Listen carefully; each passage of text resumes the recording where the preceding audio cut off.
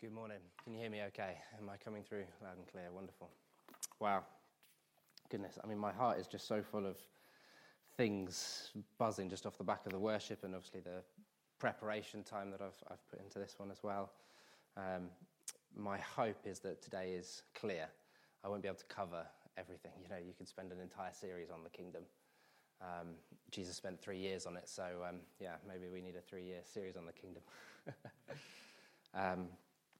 So I won't be able to hit all the notches, I won't hit all the marks, but we will hopefully go away with an increased understanding, increased picture of what the kingdom is, what it means, and what it means for us in our daily lives. So we've been doing a series from the Sermon on the Mount, and the sort of caption for the series has been sitting at Jesus' feet, getting back to that posture of just looking up into his eyes and just listening, being about him, being about what he's doing, what he's saying, but most importantly, about who he is. And today's worship time was just a fantastic opportunity to revel in that, wasn't it? I mean, those songs were just so packed with kingdom purpose and the gospel and who Jesus is and what he's done, leading us back to that. And today, I want to look at 2 themes and how the kingdom relates to them. So the 2 themes are peace and purpose. So we're going to explore those themes today, hopefully, and I want to look at 3 questions. We're going to answer those 3 questions as we go as well. So 2 themes and 3 questions. The questions are, what is the kingdom? Start from the ground up. What is the kingdom? What do we mean by this word kingdom? How does the kingdom bring us peace and purpose? And how does this shape our view of Christian living? So what is the kingdom? How does the kingdom bring us peace and purpose? And how does this shape our view of Christian living? Something I do when I'm sitting on the bus or I'm in a car journey or I've not got anything going on is to daydream. And sometimes I daydream about the strangest things. What would the world have been like if the fall had never happened? You know, would I be looking out this bus window now, watching all the buildings go past, and would it all look the same, or would it look different? So I'd love us to imagine that this morning. Just think about even your morning so far today. I woke up with a stinking cold, unfortunately, so that was my morning. But you woke up and you opened your eyes, and you were lying in a bed, hopefully, unless you'd had a really bad night the night before. You woke up, maybe you brushed your teeth, you got yourself dressed, maybe you drove to church, maybe you walked, or you got the bus, and you arrived in a building and you sat down on chairs. How much would that have been different if the fall had never happened? You know, would we have invented beds? Would we all sleep in hammocks? I don't know, or sleep on the grass?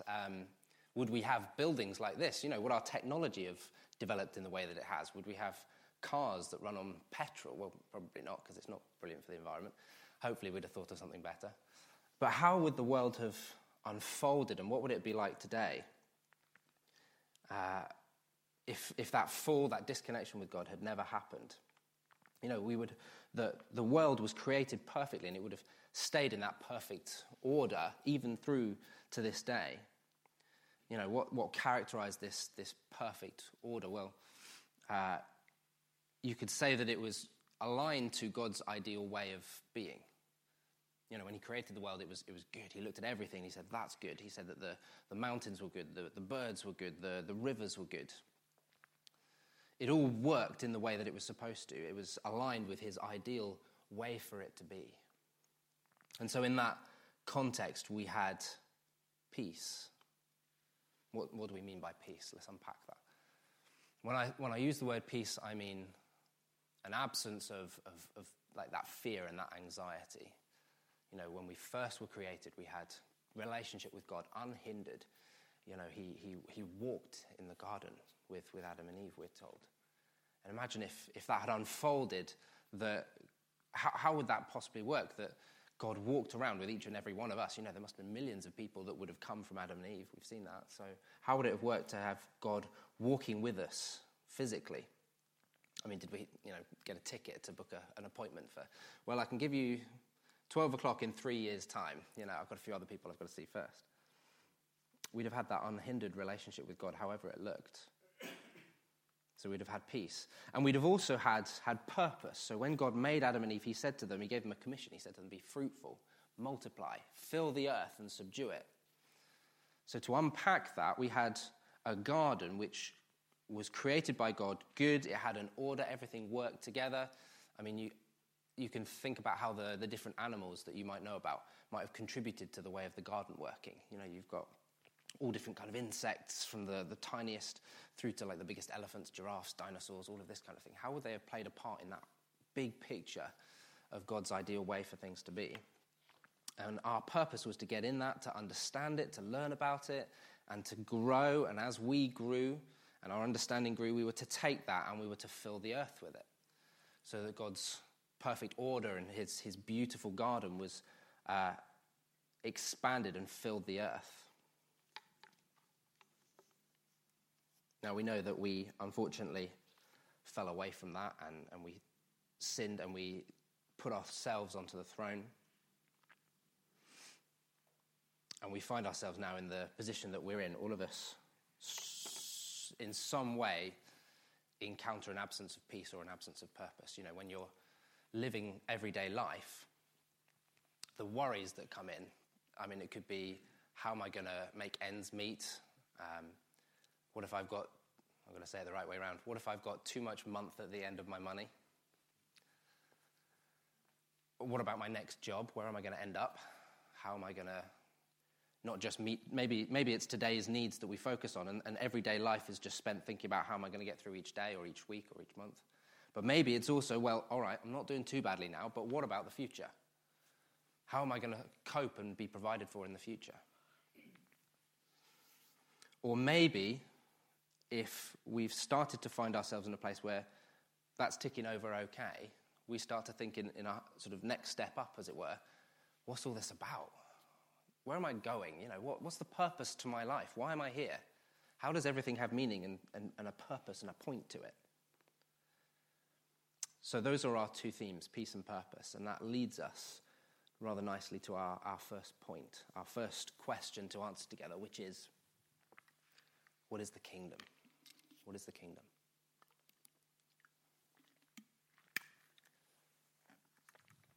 Now, I love it when the Holy Spirit weaves different elements together in a meeting, because a lot of what I'm going to talk about, we've sung about so far this morning.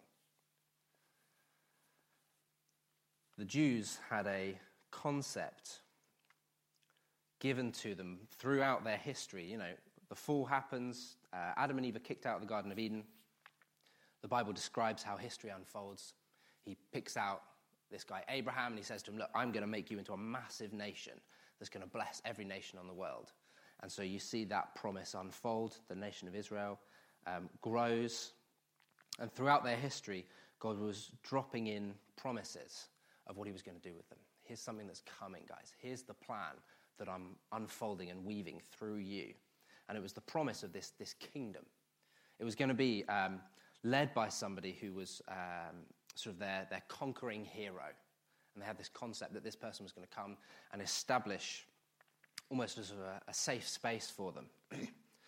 And they would refer to sort of various promises. I'm going to read one of which now for you, if my bookmark has not disappeared inside my Bible. Here we are. So you're welcome to turn to it if you want to. We are going to land in a passage from the Sermon on the Mount in a few moments. But first, on the way to that. So it's Isaiah chapter 52, verses 7 to 8. How beautiful upon the mountains are the feet of him who brings good news, who publishes peace, who brings good news of happiness, who publishes salvation, who says to Zion, that was the people of Israel, your God reigns.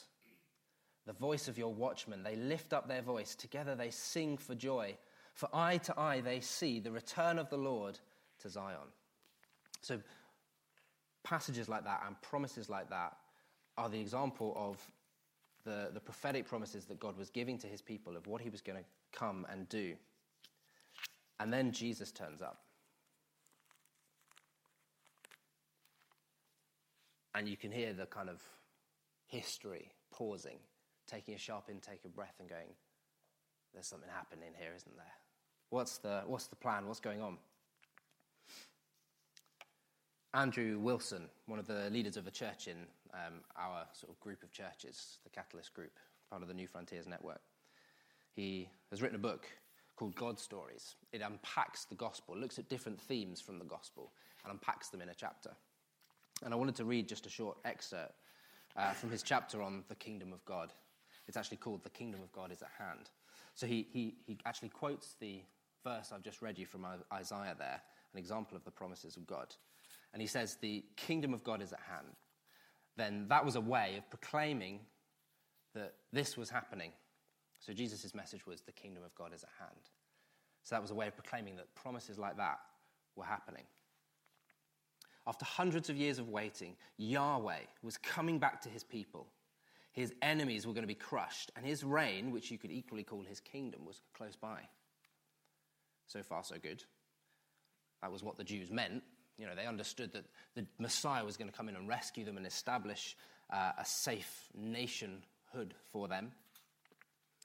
And that was what Jesus meant. The thing is, it quickly became clear that Jesus' idea of what those things looked like, the return of Yahweh, the crushing of God's enemies, the breaking in of his reign, were not what any Jews were expecting. God's reign would not be accepted by everyone. In fact, lots of people, including the religious leaders, would reject it. The enemy that would be crushed included sickness, Satan, demonic powers, and sin, but not Roman soldiers. The Romans were the oppressors. Worst of all, the return of Yahweh would mean judgment for Israel and her temple, not exaltation. The prophet from Nazareth was turning the popular notion of the kingdom of God on its head through the things he did and the stories he told. So here's this expectation that Israel had. Safe space ruled over by God, protected from their enemies. Maybe they had some notion of how God would bless the world through that. And here's Jesus stepping in saying, nope, it's not about a country. It is about me ruling and reigning, though. And you can imagine the resounding sort of spiritual pounding from his footsteps as he walked up the hill to gather his people together and preach the Sermon on the Mount.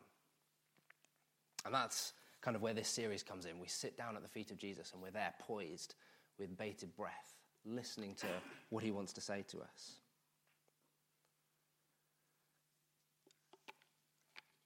So Jesus begins to define the kingdom, as we've heard in our series.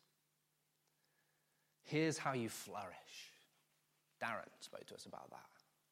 Here's how you have that rich, full life. Here's how you find wholeness, a sense of completeness in your heart. Emma spoke to us about that. Here's how you should have a concept of righteousness, of moral purity. Jonathan spoke to us about that. Here's how you're going to be rewarded. I know life is tough. I know it's hard. But here's what's waiting for you. Here's what I've got stored up for you. Andy spoke to us about that. And here's how you can know God the Father. To the Jews, he would have been very separate and far off. But Jesus began to say, here's how you can get close. Here's how you can know him personally. That was Anil and Ryan who spoke to us about that. So what is the kingdom? The kingdom is human flourishing under the lordship of Jesus in our hearts. It's human flourishing under the lordship of Jesus in our hearts. So let's unpack then, how does the kingdom bring us peace and purpose? If that's what we fell away from, if that's our daily reality of striving to find that peace and that purpose, how does the kingdom get us there? Let's take them one at a time. So we'll take peace first of all. Let's land in our passage today.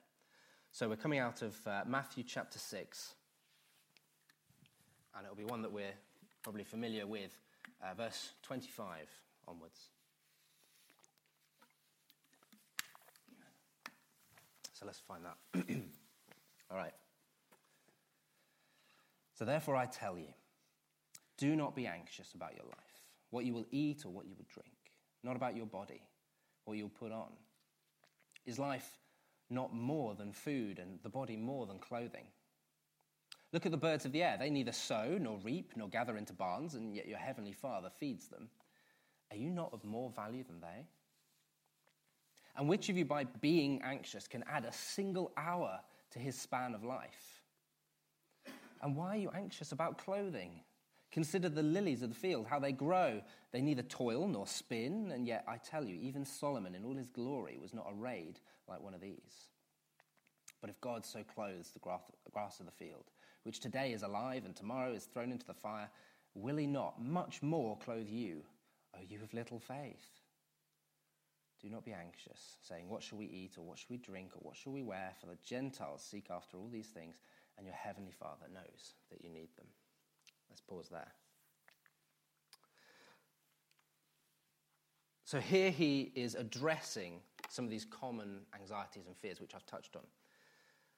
Do not be anxious about what you eat. That's clearly, how am I going to be able to, work to earn money, to be able to feed myself, feed my family? It's that genuine kind of worry that's probably deep down for some of us and maybe a little bit more pronounced for others. So he speaks to that. And actually, even today, he's been showing me new things in this, which I hadn't really understood. When he talks about the lilies, I always understood that as, again, speaking to that like material, I'm concerned genuinely about having enough money just to put clothes on my back kind of thing. And I think he's addressing that, but he's addressing something deeper. So we've got the worry that I won't have enough, that's sort of provision. But he's also addressing a sense that I think we also might all to some degree share in, is that insecurity of how will I appear to other people? How will I present myself to other people? And for us, it could look different in different ways. Some of us might be insecure about sort of parts of ourselves and how we think and who we are. Some of us might be insecure about body parts. The entire advertising industry, a large portion of that is about your body sucks. You need our product to be able to feel better about yourself. And I think it's that sense of all of us put something out to the world, and that's not necessarily a bad thing. We have a face that we present to the world. And we want to be respected, we want to be liked, we want to be accepted, we want to not appear foolish. And there's nothing wrong with any of that.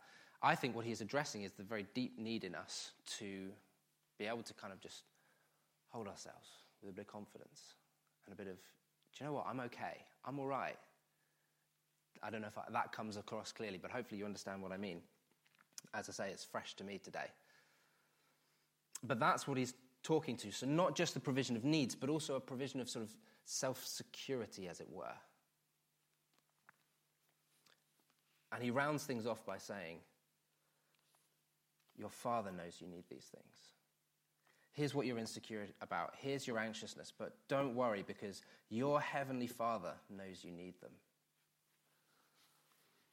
Let me say to you today that if you are living with anxiousness, and that's probably most of us, in some way, shape or form, your Father knows. Your Father knows.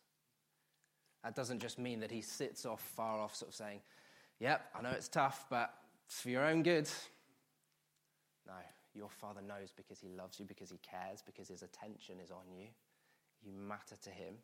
It's not about him teaching you a lesson through the difficulties you go through, although he can help you to learn things through difficulties, because he is a redeemer.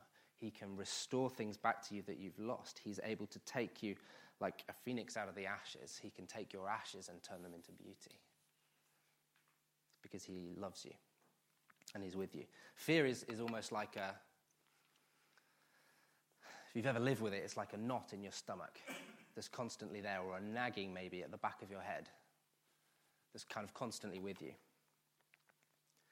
And I know something about living with fear as a sickness. Long story short, but there was a period of time in my life where I dealt with anxiety. I would encounter sort of fear, usually around sort of traveling, lack of sleep maybe when you're going on an early morning flight or something like that, or you're getting on a train, going on a long journey, whatever. And the anxiety was around being sick and feeling sick. You'd start to get that sort of churning in your stomach and you'd feel anxious and sick. And then you'd start thinking, oh dear, I'm going to be sick. Then you start getting more anxious and then more sick and more, it's this vicious circle. And I remember it kind of came to a head on a train journey. It was a church trip that we were going on. And I remember sitting on the train and the sort of anxiety had started maybe an hour or two before this point. And I was feeling a bit sick. And I live with this sort of awareness in this journey of whenever I went somewhere, I was thinking, where are the loos? How many steps to the loo? Just in case I need it. And there was always that fear of, what if it's too far away? What if there isn't one nearby? How? And so fear is like a sickness, a knot inside of us. I don't know how many of you have seen the Chronicles of Narnia, the films, or read the books. I used to love these as a kid. I had the BBC dramatized version. And you've got these great actors giving great performances over a cassette tape. I was going to say, who remembers a cassette tape? But actually all the young ones have left, so we know what we're talking about here. The Lion, the Witch, and the Wardrobe, there were 4 children in it. Peter, Susan, Edmund, and Lucy. Lucy was the youngest little girl. And throughout the course of their adventure, they're in Narnia, this magical land, ruled over by the wicked, I was going to say the Wicked Witch. She is a wicked witch, but she was just called the White Witch. And in their journey to defeat her, they meet Father Christmas, who gives them gifts. Each of them get a different gift or a tool to help them in their fight. Lucy gets this little bottle of healing cordial. And she was very sweet and little, and this is like the perfect gift for her, just to come in and bring healing to any wound or any disease. And at the end of the film, spoiler alert, end of the book story, Edmund, her older brother, sustains a wound. And I think maybe there was a poison in it or something like that. Sustains a wound, he's dying. And she comes along and she gives him some of this healing cordial. And the cordial comes in, it deals with the poison, it helps with the sickness, gets rid of it, and heals him. The cross is the healing cordial that comes in and deals with the fear in us, the sickness in us. Obviously, you've got the sickness of sin, which God deals with through the work of the cross, Christ paying the penalty for our sins. And with that comes the restoration of relationship, which brings us back into that closeness with God which we had in Eden, which is the peace. So the cross is the healing cordial that brings us back to peace. Which means that the kingdom is restored relationship with the Father, who returns us to the peace that we had because he knows what we need. He meets our needs for physical provision, and he also meets that deeper need in us to be able to look in the mirror without wincing. So that's how the kingdom brings us peace. Let's think now about how the kingdom brings us purpose. Matthew chapter 6, where we are, the next verse. He says, but seek first the kingdom of God and his righteousness, and all these things will be added to you.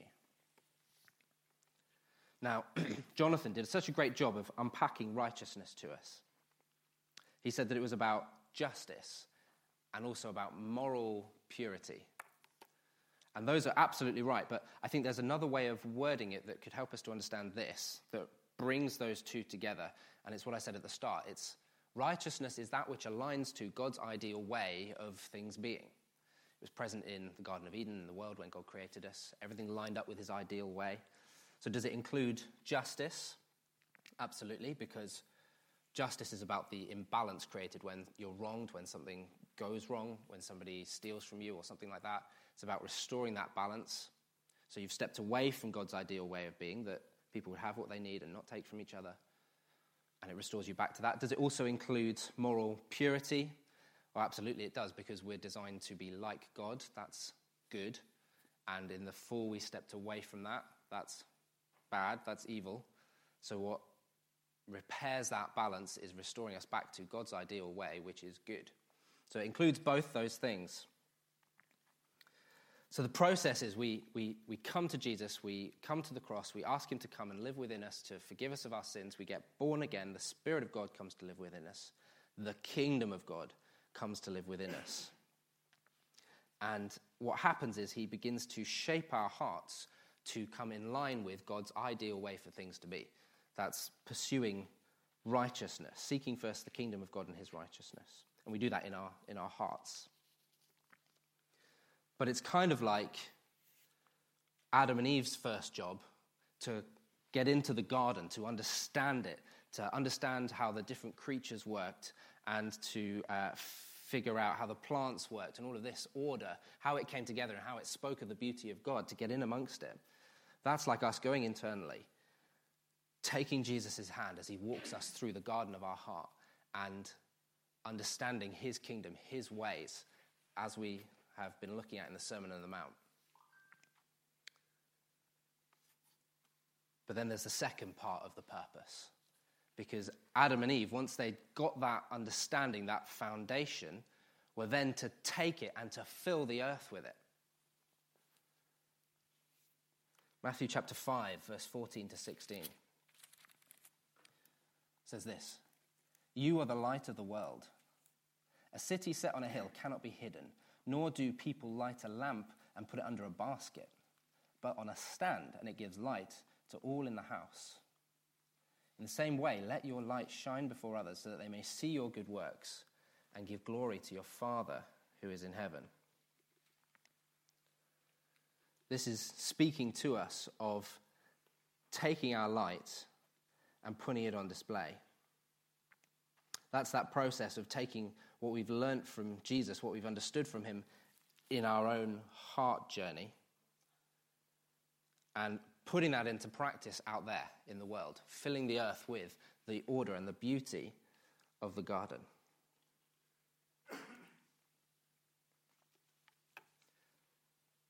Now, God takes us and he clothes us with his glory. That's what Jesus was alluding to when he said, the lilies of the field, you will be dressed more radiantly than they. It's the beauty that God gives when he creates you anew, that he puts on you. It's that wonderful sense of, do you know what? I'm okay. God sees me, God knows me, God loves me, and I'm enough. And God clothes us with his glory like he clothed creation with his glory.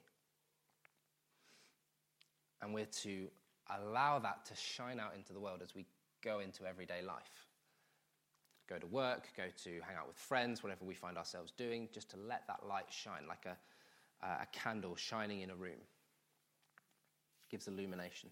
Now, the thing is that a lot of people understand that. A lot of Christians understand that, and they think that that means that I've got to go out and tell everybody how much they suck. You're such a sinner, you need to repent. God hates people who do this and do this. You are one of those people, so therefore he hates you. This whole message of hitting people over the head with the cross. Jonathan had a great analogy, which was, he talked about ball guy and bike guy. If you remember his preach, you might remember this one. Ball guy was a memory Jonathan had of playing a game as a kid, and it seemed to really matter to this one bloke, this one parent who was there, because he began to shout at Jonathan and tell him all the things he was doing wrong and how he needed to improve his game in order to be successful. So that's ball guy, hitting people over the head. And then bike guy was when he was helping his daughter to learn how to ride a bike. And it became just about sort of releasing her into it and sort of saying, hey, you've got this, you can do this. Here's the goal, here's the ideal. You can do it. It was encouragement, it was uplifting, it was launching them off into it. I remember I used to work at the Odeon Cinema a few years ago, and a lot of my stories come from there. And I'd have the opportunity to have good conversations with people sometimes when there wasn't a guest, coming to be served, because I'm a professional, And I had a friend there, and we I don't know how long we'd known each other for, a couple of years, and I think we'd had the odd conversation here and there, and she seemed sort of open to things, but again, not many opportunities. And one day I did get an opportunity, and I just opened up a little bit about my story, my sort of testimony, as it were. And so there was that moment, and it was good. Not a lot really seemed to come of it, but it was good, and we left, and we went to different jobs. Bumped into her in the cinema a little while later, in the supermarket. And we briefly caught up. She said that she felt life was kind of getting on top of her a bit. She had a lot going on, and it was difficult. And something in the back of my head said, you could try inviting her to Alpha. we had an Alpha course on. So I said, well, it's a chance to step out from, everyday life and all of the stuff that goes on. We don't really get the chance to think about some of the bigger things in life, the bigger questions, meaning, faith, purpose. You get a free meal, the chance to have a good conversation with some people who are in the same boat. Would you like to come? And she said, yes. I took a punt on it. She ended up giving her life to the Lord at the end of the Alpha course. If I'd have had the mentality throughout my journey at the cinema and my friendship with her of ball guy, I'd have been hitting her over the head with how bad she was, and who knows what the result would have been. But because I took the mentality of, I don't have all the answers, I can't solve your life for you, I know one who can, let me show you him as best I can in my own life, and let me talk to you about the benefit of being in his kingdom. Romans chapter 12, verse 1 to 2, from the Message translation, has a great way of putting this. It says, so here's what I want you to do. God helping you, take your everyday, ordinary life, your sleeping, eating, going to work, and walking around life, and place it before God as an offering. Embracing what God does for you, that's kind of getting that garden cultivation going on in our own hearts, understanding God's ways. Embracing what God does for you is the best thing you can do for him. Don't become so well adjusted to your culture that you fit into it without thinking. Instead, fix your attention on God, and you'll be changed from the inside out. Readily recognize what he wants from you and quickly respond to it, unlike the culture around you always dragging you down to its level of immaturity. God brings out the best of you. He develops well-formed maturity in you. And it's that process, isn't it? Garden cultivation in my own heart, seeking first the kingdom of God and his righteousness in here, so that I'm then in a position to take that out into the world and to transform the world around me. Now, your world could be your workplace, it could be just your family life, it could be hanging out with your friends. Who knows what it looks like? But that's your world, that's your space. There's a great book by the King's Arms Church in Bedford. They are our covering church, part of, again, the Catalyst Network. They've written a book on this subject about being disciples and making disciples. And they say this: we are called to demonstrate and declare the kingdom of God wherever we go, thereby introducing people to the reality that Jesus is alive and that God is good. The kingdom can be simply defined as the active rule and reign of God over all that he had made, and it was the central message of Jesus and his disciples. Mike Pilavarchi, he's the pastor of Soul Survivor Church in Watford, says, the greatest evangelistic tool we have, disciples, learners, people who are students of the kingdom, you might say. Men and women who look, sound, and smell like Jesus. The King's Arms guys continue. Bringing the kingdom is like living life like Jesus modeled. The kingdom of God reflects all that is true of its king, which is why Jesus taught us to pray, Father, your kingdom come, your will be done on earth as it is in heaven. So how does the kingdom of God bring us purpose and peace?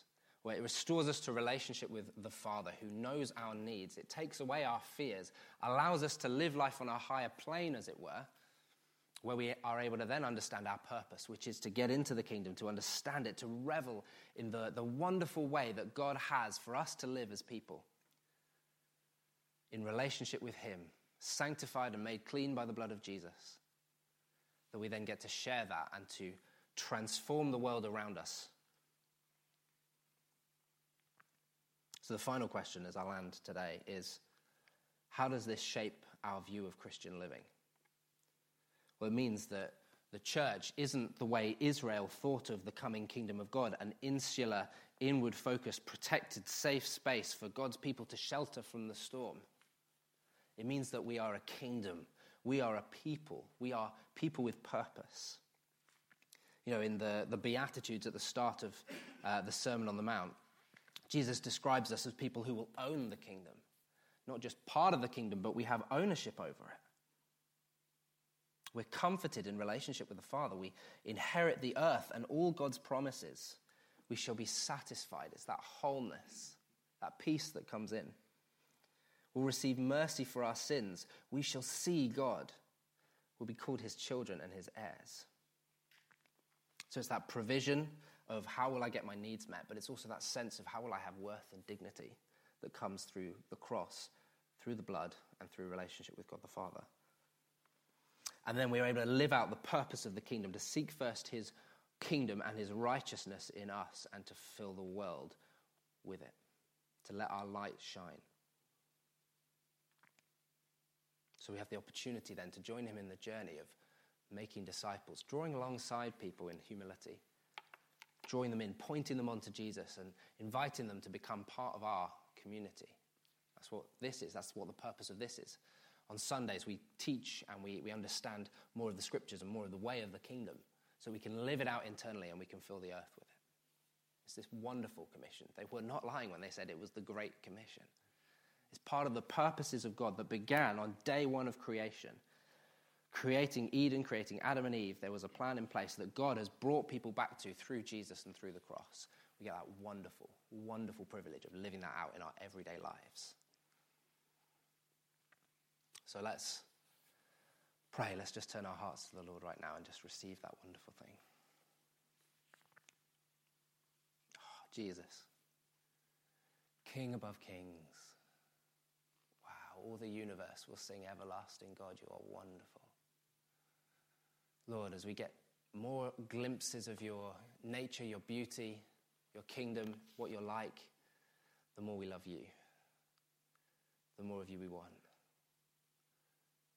Thank you have a plan and purpose for King's Community Church, that you're at work in all of our hearts, helping us to put our trust in you and to find the spaces where we're insecure and we're scared, to shore them up with the cordial of the cross. And I pray, Lord, that you would help us then to begin to see the unique ways that we have a part to play in making disciples.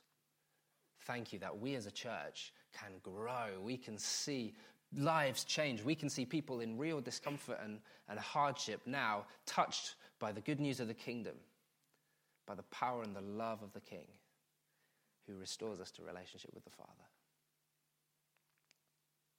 Lord, we just commit ourselves into your hands afresh in that process. We ask you to bless us, fill us, and to lead us. In Jesus' name, amen.